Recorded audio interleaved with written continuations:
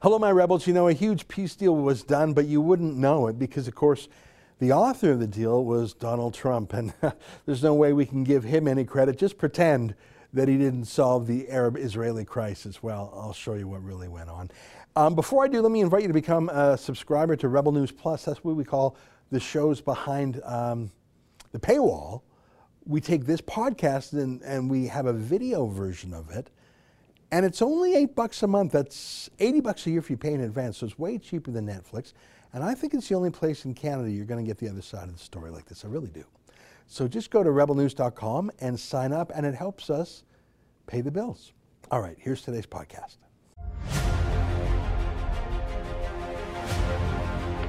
You're listening to Rebel News Podcast.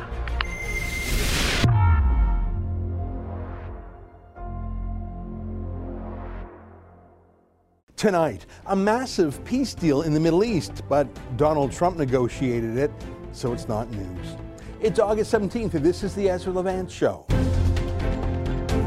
Why should others go to jail when you're the biggest carbon consumer I know? There's 8,500 customers here, and you won't give them an answer. The only thing I have to say to the government about why I publish it is because it's my bloody right to do so.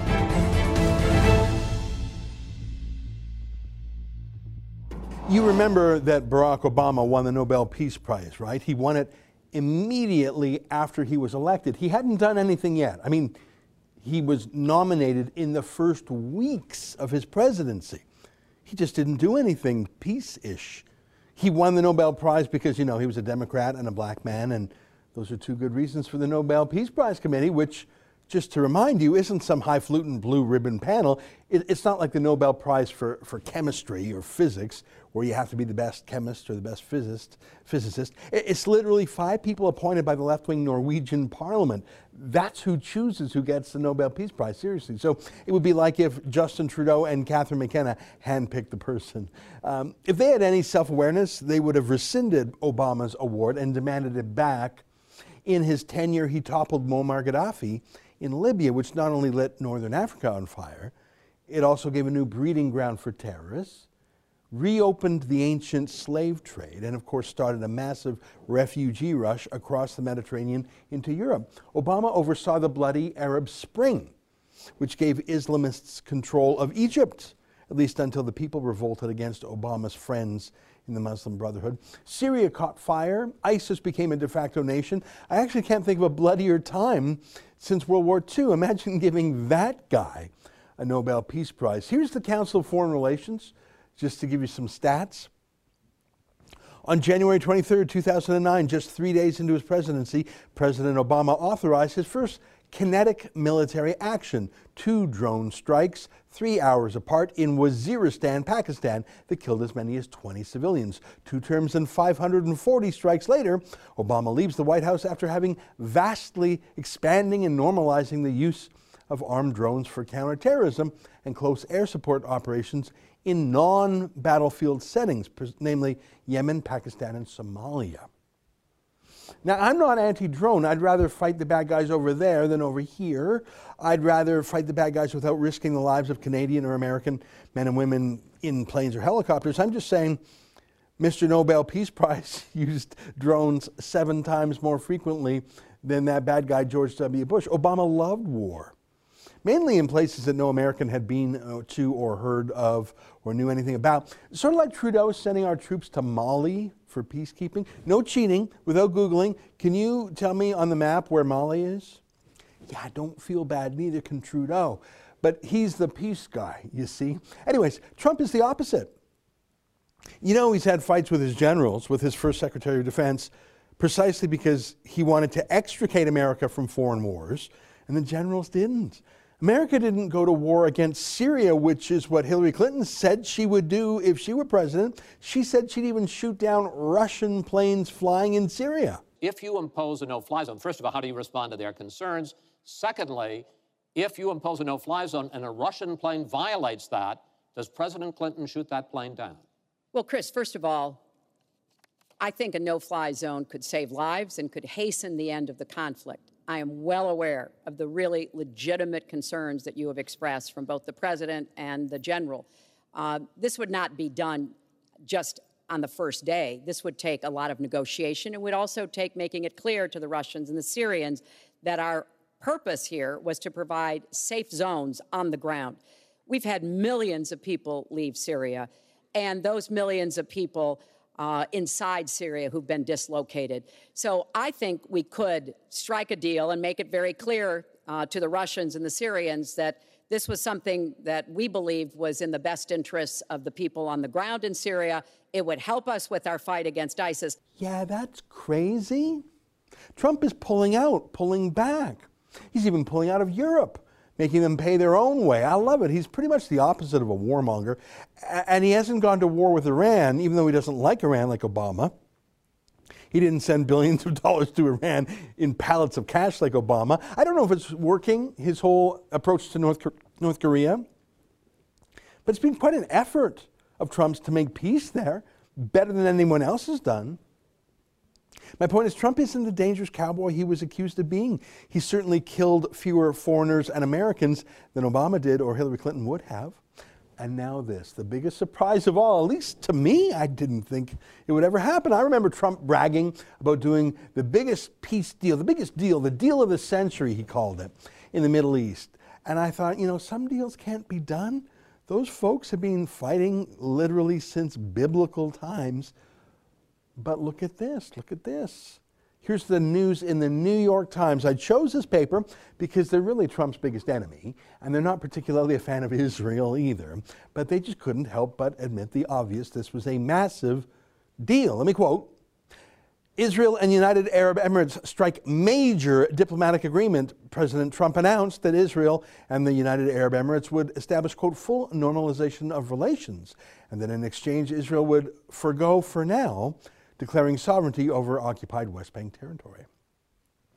They put 4 reporters on the story with the byline, and they had 4 other reporters who they credited for researching it. So the New York Times put 8 staff on this story. That's incredible. It's a huge story. I won't even go into it other than, can I just read a little bit about Trump's role and the meaning? Just give me 1 minute.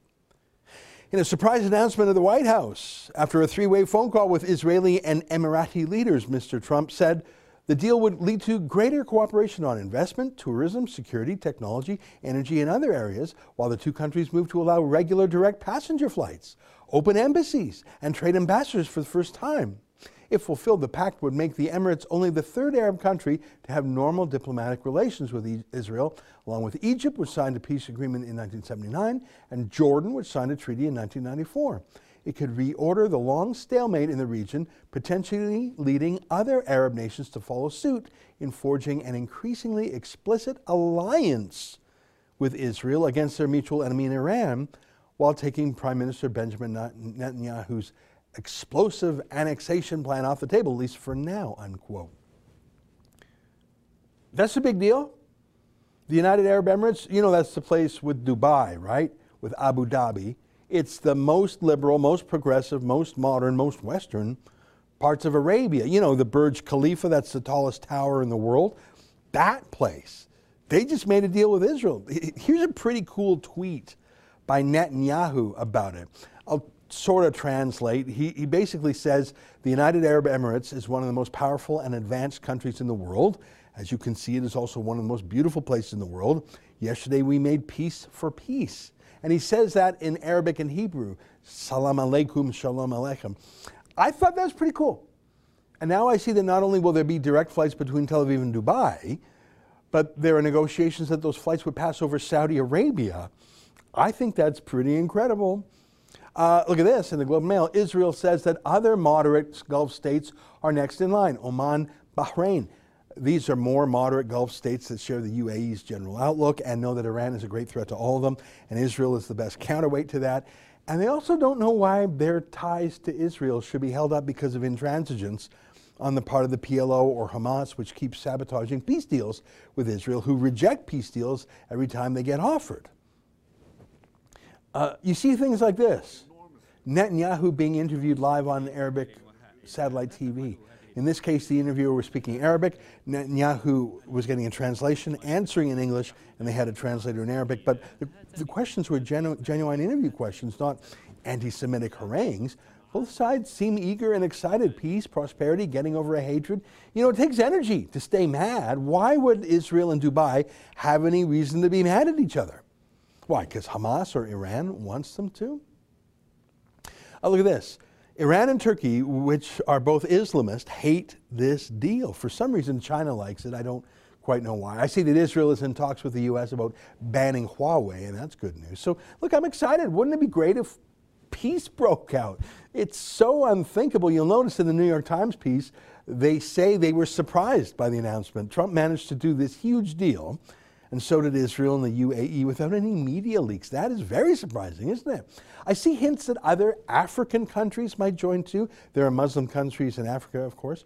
Did Donald Trump just get a big Middle East peace deal? Did he get the deal of the century? Not just some PR announcement, but a real deal? Maybe, as Netanyahu described it, it was peace for peace, not peace for land or peace for cash. Both sides want the same thing. They want peace. It's true Israel says it won't annex Palestinian territories, but Israel has not annexed those territories since Israel recaptured them in the War of 1967. So if Israel hasn't felt the need to change their name in the past 53 years, I don't think that's an onerous concession for Israel to make. I think it's peace for peace. And the promise not to annex helps the deal go down more sweetly in the Arab street. It's fine by me. Look at this tweet by a senior Muslim imam in the UAE. He said, "The happiness of the Israeli people with the peace agreement shocked me. I was not expecting it. The peoples want peace." Now, I think that's funny because you got to imagine the misinformation, the mistrust that he actually thought Israel didn't want peace. He believed that, and he's shocked that they do. Now the countries can talk, they can actually visit each other, they can do business with each other, they can live a little bit more like neighbors now.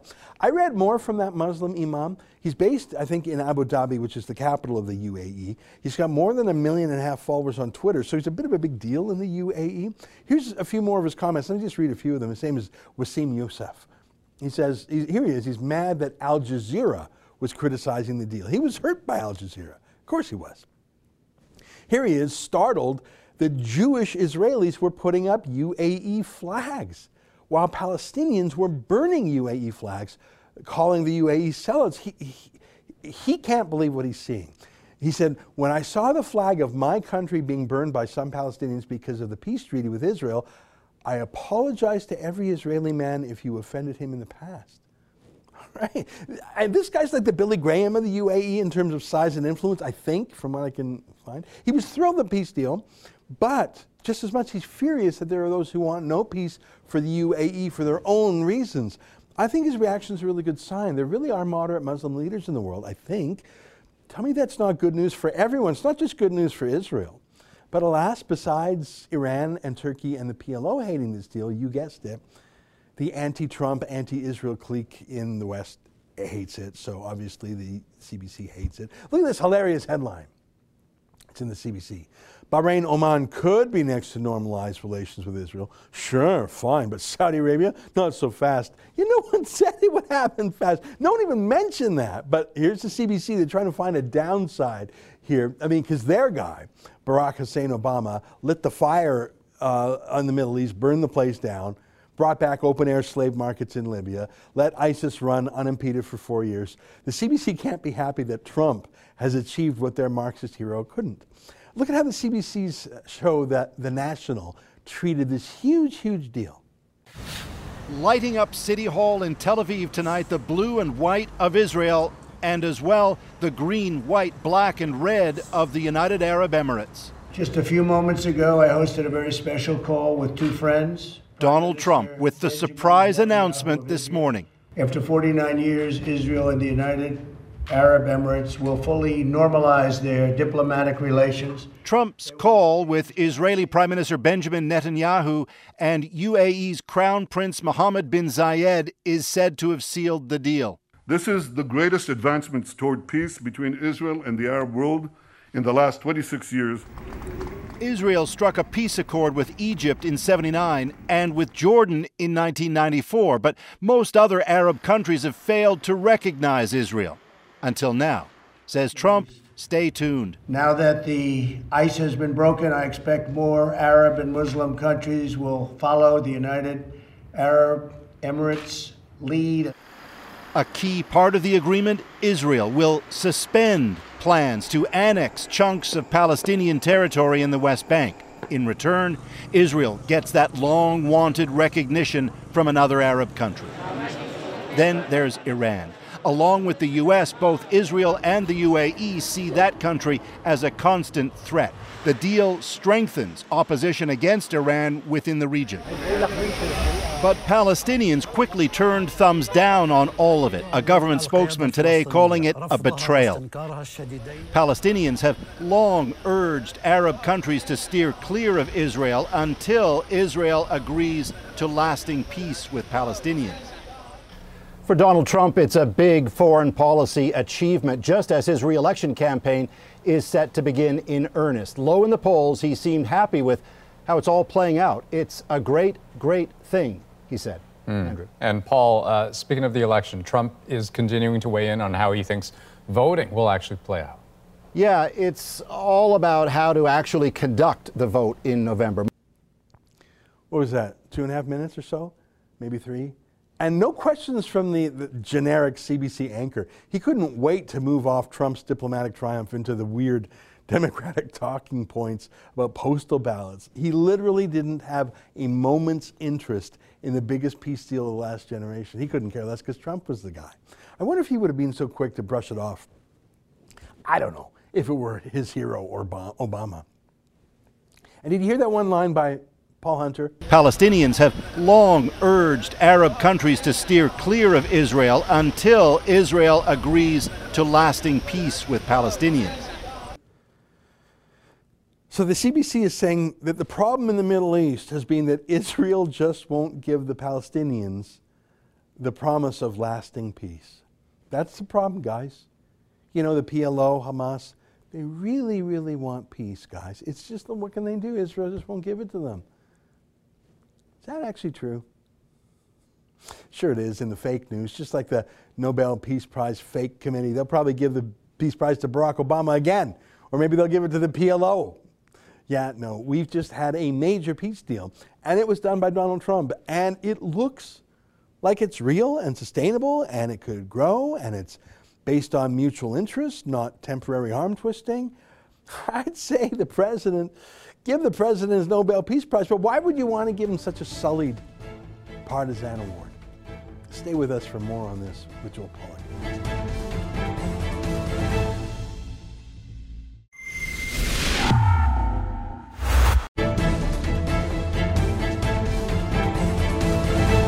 And joining us now to talk about the big news of the week. Well, I guess there's a couple of big news items. Kamala Harris being chosen Joe Biden's running mate. But I want to talk about something that I think is the largest news, maybe of the year. I can't say it's the biggest news of the year. It's been such a momentous year for news. But I'm talking about Donald Trump's peace plan that he negotiated between Israel and the United Arab Emirates and, it seems, soon to come, other Gulf states, Bahrain, Oman, and some African countries. Our friend Joel Pollak, senior editor-at-large at Breitbart.com. Joel, I didn't think a deal like this could be done.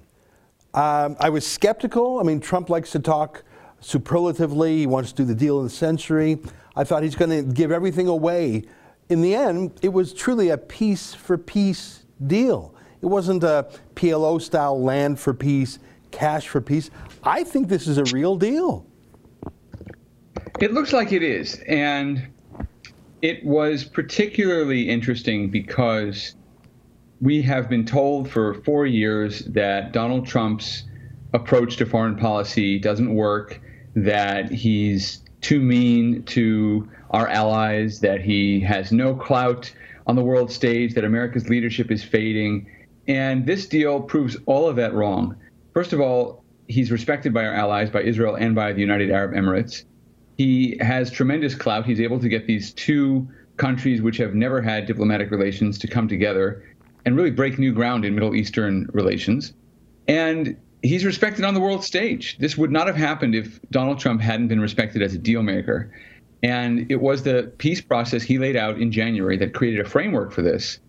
And that peace process was maligned by the New York Times and the Washington Post and the Democrats and CNN. they said it was one-sided, it only favored Israel. No, all it did was take away the veto that Palestinians have over the process. It allows for a Palestinian state, but it says that they have to meet certain requirements. And it also says they're not going to be able to stop the process. Peace in the Middle East goes on whether they wanted to or not. And that's the genius of the Trump administration's approach. And it's worked. And it's basically taken the foreign policy argument off the table for Joe Biden and the Democrats, because everything Biden and his advisors believed about the Middle East was wrong. The Iran deal was a failure. Appeasing terrorists didn't work. And standing strong with Israel didn't antagonize the Arab world. It merely showed who Israel's potential partners really were. And this is a tremendous, tremendous deal and a big success for the Trump administration and for the United States. I think it's very exciting, and I like the friendly, positive, person-to-person type spirit that has already been shown in the last few days. I love when Netanyahu ran a video basically encouraging Israelis to do tourism in Dubai. I mean, he really romanced the United Arab Emirates as a great place to go. And you know, flying from Tel Aviv to Dubai, that's a pretty short flight. I bet that's going to become incredibly popular, sort of like people, oh, let's go to Vegas for the weekend. I think people, I think it's going to be very popular. You read my mind. It's like LA to Vegas. No, that's exactly what it'll be. It'll be a commercial route that's well-traveled, one that connects Europe to Asia through the Middle East, where Tel Aviv and Dubai form a kind of commercial hub together. And you combine Israeli innovation and high tech and business management and financial clout with Dubai's energy contacts and its commercial and retail side and its recreational opportunities. You have an amazing opportunity for tremendous wealth to be created for the people of the region. And the other states are not going to want to be left behind, so they're going to want to be included in this. And that's why you're going to see other Gulf states come forward and do the same thing that the UAE has done. It remains to be seen what happens in the election in November. And I do think that we're going to take several steps backward if Biden wins, because he has said he wants to go back to the Iran deal. But one good thing about this deal is it's very hard to undo. Biden's not going to be able to roll back peace between Israel and the UAE. And in fact, Trump has shown Biden and the Democrats there is actually a better way than the one Obama and Biden were trying. The better way is simply to be strong.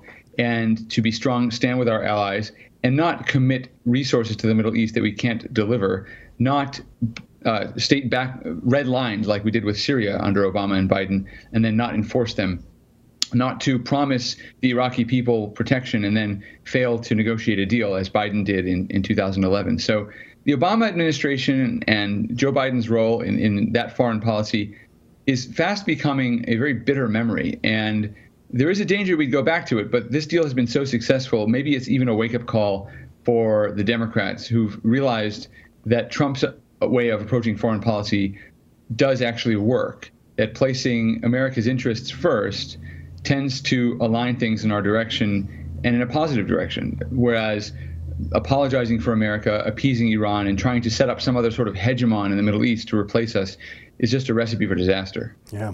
You know, I've been looking at individual United Arab Emirates Twitter personalities. I know that's not a real proxy for the people on the street, but if you're an influencer in the UAE, and it's been very positive. In fact, I think some of them were startled that Israel was so friendly and that Israel really wanted this. I think even to see Arab language satellite TV stations ask Netanyahu fairly good faith questions, this feels like a warmer peace than that between Israel and Egypt or even Israel and Jordan. They have had peace deals for years or decades, but this actually feels like maybe more like-minded people. Like maybe the people of Dubai and Abu Dhabi, as you say, are high energy. Let's go do it. Let's not take no for an answer. Let's make the desert bloom. Like that's one of Israel's sort of mottos: make the desert bloom, drain the swamp, you know, actually turn sand into a livable place. That's what Dubai did too. It took a nothing place and made it quite a something. There are some cultural, energetic, entrepreneurial similarities, maybe even more so than between Israel and its past two Arab peace partners. Yeah, I think this is going to be a warm peace. I think that the other interesting thing about Dubai is it's an international hub already. It's not provincial. It's not mired in the politics of the Arab world or the Muslim world.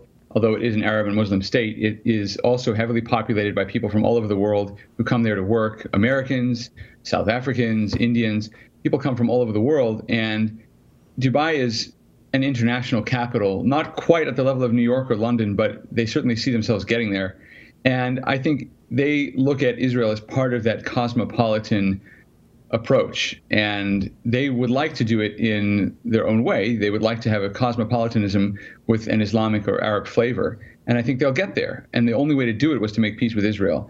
I think they kept running into problems over and over again of international events that were complicated in Dubai because they were excluding Israelis, like Israeli tennis players or chess players, and eventually they stopped doing that. And you've seen a similar move in other places in the Gulf, where they've stopped enforcing some of their discriminatory laws against Israelis, which amount to basically discriminating against Jews. So I think Dubai is sincere. I think Israelis will love Dubai. I can just imagine the lines at the duty-free shopping counters in the Dubai airport now when the Israelis discover that they can go there. So I think it's going to be a really interesting cultural exchange, and it's wonderful news for the future.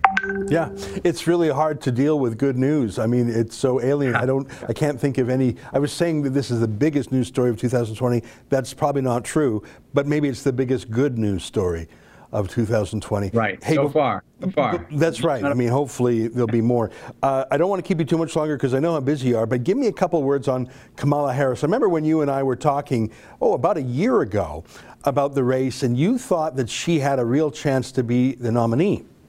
She flamed out. She was murdered in a way by Tulsi Gabbard in one of the debates, I recall. Boy, did she fade fast. But look at her now, vice president, and a heartbeat away from being president if the Democrats win. Like, she's had a real comeback. I mean, obviously, there's that little thing called an election in the way, but boy, she's had a renaissance. Yeah, she has. And she's a good vice presidential candidate for Joe Biden for the same reasons she was a good presidential candidate on paper. She checks all the boxes in terms of identity politics. She's a member of the progressive left, but she served as a prosecutor, which gives Democrats an excuse to call her a moderate. Although, funny enough, she was on the campaign trail for a year running for president, and no one ever called her a moderate then. But they're able to squeeze her into whatever box they want. I don't think she's a very good politician. She ran one of the worst campaigns in history. I don't think she'd be a good manager of anything. The pattern in her career is whenever she has a little bit of a power, she abuses it. And I don't think she adds much to the ticket in terms of bringing actual moderate or independent voters across. I think she's there to appease the progressive base, which is uncomfortable with Joe Biden, who's not a moderate, but he's not a socialist either. And the action is all on the socialist side right now. He's also an old white guy with some ailing faculties. And I think the progressive left, which is the source of energy right now in the Democratic Party, really feels like they deserved to have Bernie Sanders or someone like that on the top of the ticket. Kamala Harris is not exactly beloved by the Bernie Sanders progressive base, but they'll take her. It's better than some of the alternatives. And so I think this was a pick designed to cement party unity, and the Democrats are going to try to run a turn out the base type of election. They're not really appealing to independents. They'll try. I mean, you'll hear Republicans, obscure has been Republicans endorsing Joe Biden, but it's not really fooling anyone. They're not really appealing to anyone but their core constituency. And likewise with Republicans. I mean, Trump is basically appealing to the Trump fans, and the independents are quietly going to make their choice. I don't think either party's really got them, at least publicly, but I think you have to think that the unrest in the cities has pushed many independent voters back toward Donald Trump in the last few months. Yeah, I've heard that's happening even in Washington State, in some of the rural and smaller towns. People are saying, whoa, we don't like what's going on in the cities. Let me show one super quick clip to you. This is from Stephen Colbert, who was interviewing Kamala Harris and said, well, what about you calling him, basically Kamala Harris called out Joe Biden very stringently, accusing him of racism, of being either a sexual harasser himself or blind to women who were targeted that way. And she just laughed it off. Here, take a quick look at this clip. Because in those debates, you landed haymakers on Joe Biden. I mean, his teeth were like chiclets all over the stage. And now I believe you that you're fully supportive of him. How does that transition happen? How do you go from being such a passionate opponent on such bedrock principles for you, and now you guys seem to be pals? It was a debate. Not everybody landed punches like you did, though. It was a debate. So you don't mean it? It was a debate. That the whole reason, literally, it was a debate. It was called a debate. I understand. Everyone traveled to the debate. There were journalists there covering the debate where there would be a debate. That laughter, that reminded me of Hillary Clinton. I don't know what the laughing was about, but I don't think she answered it just saying, oh, it was a debate. I think that looked awful, but did that excuse work? It seemed to work with Stephen Colbert. I think it works because it's honest. I think she is explaining that she said what she needed to say for political reasons, and that's exactly what it was. And that's who she is. She will do and say anything to get ahead. That's Kamala Harris. I think it was a rare moment of honesty. She's basically saying, hey, I was playing the game. That's how the game is played. You attack your opponent in the primary, and then you come together in the general. I don't think that sort of thing is going to trip her up. What will trip her up is the sense of her character that people have, that she basically is an abusive personality in public office. And we've seen that. We've seen with the way she's treated Brett Kavanaugh, the way she tried to compare ICE agents to the Ku Klux Klan, the way she prosecuted an anti-abortion filmmaker, the only person ever to be prosecuted under California's laws against surreptitious recording. He was basically doing investigative journalism, which everybody else does, but he's the only person ever charged with this crime. And she also tried to expose the donors of conservative organizations. She's basically abused her power. And as Rudy Giuliani said it very memorably, this is a clip you might want to find. She's a bully, and she went after little people and ignored big people when she was a prosecutor. And that's who she is. Right. That's a great point, because Rudy Giuliani, he went after the biggest people he could find. He took down the mob in New York. Joe Paul, great to catch up with you. Thanks so much for this. Such interesting times we're in. I appreciate you giving us a moment of your time. Thanks so much. All right, there you have it. Joel Pollak, Senior Editor-at-Large at Breitbart.com. Stay with us. More ahead.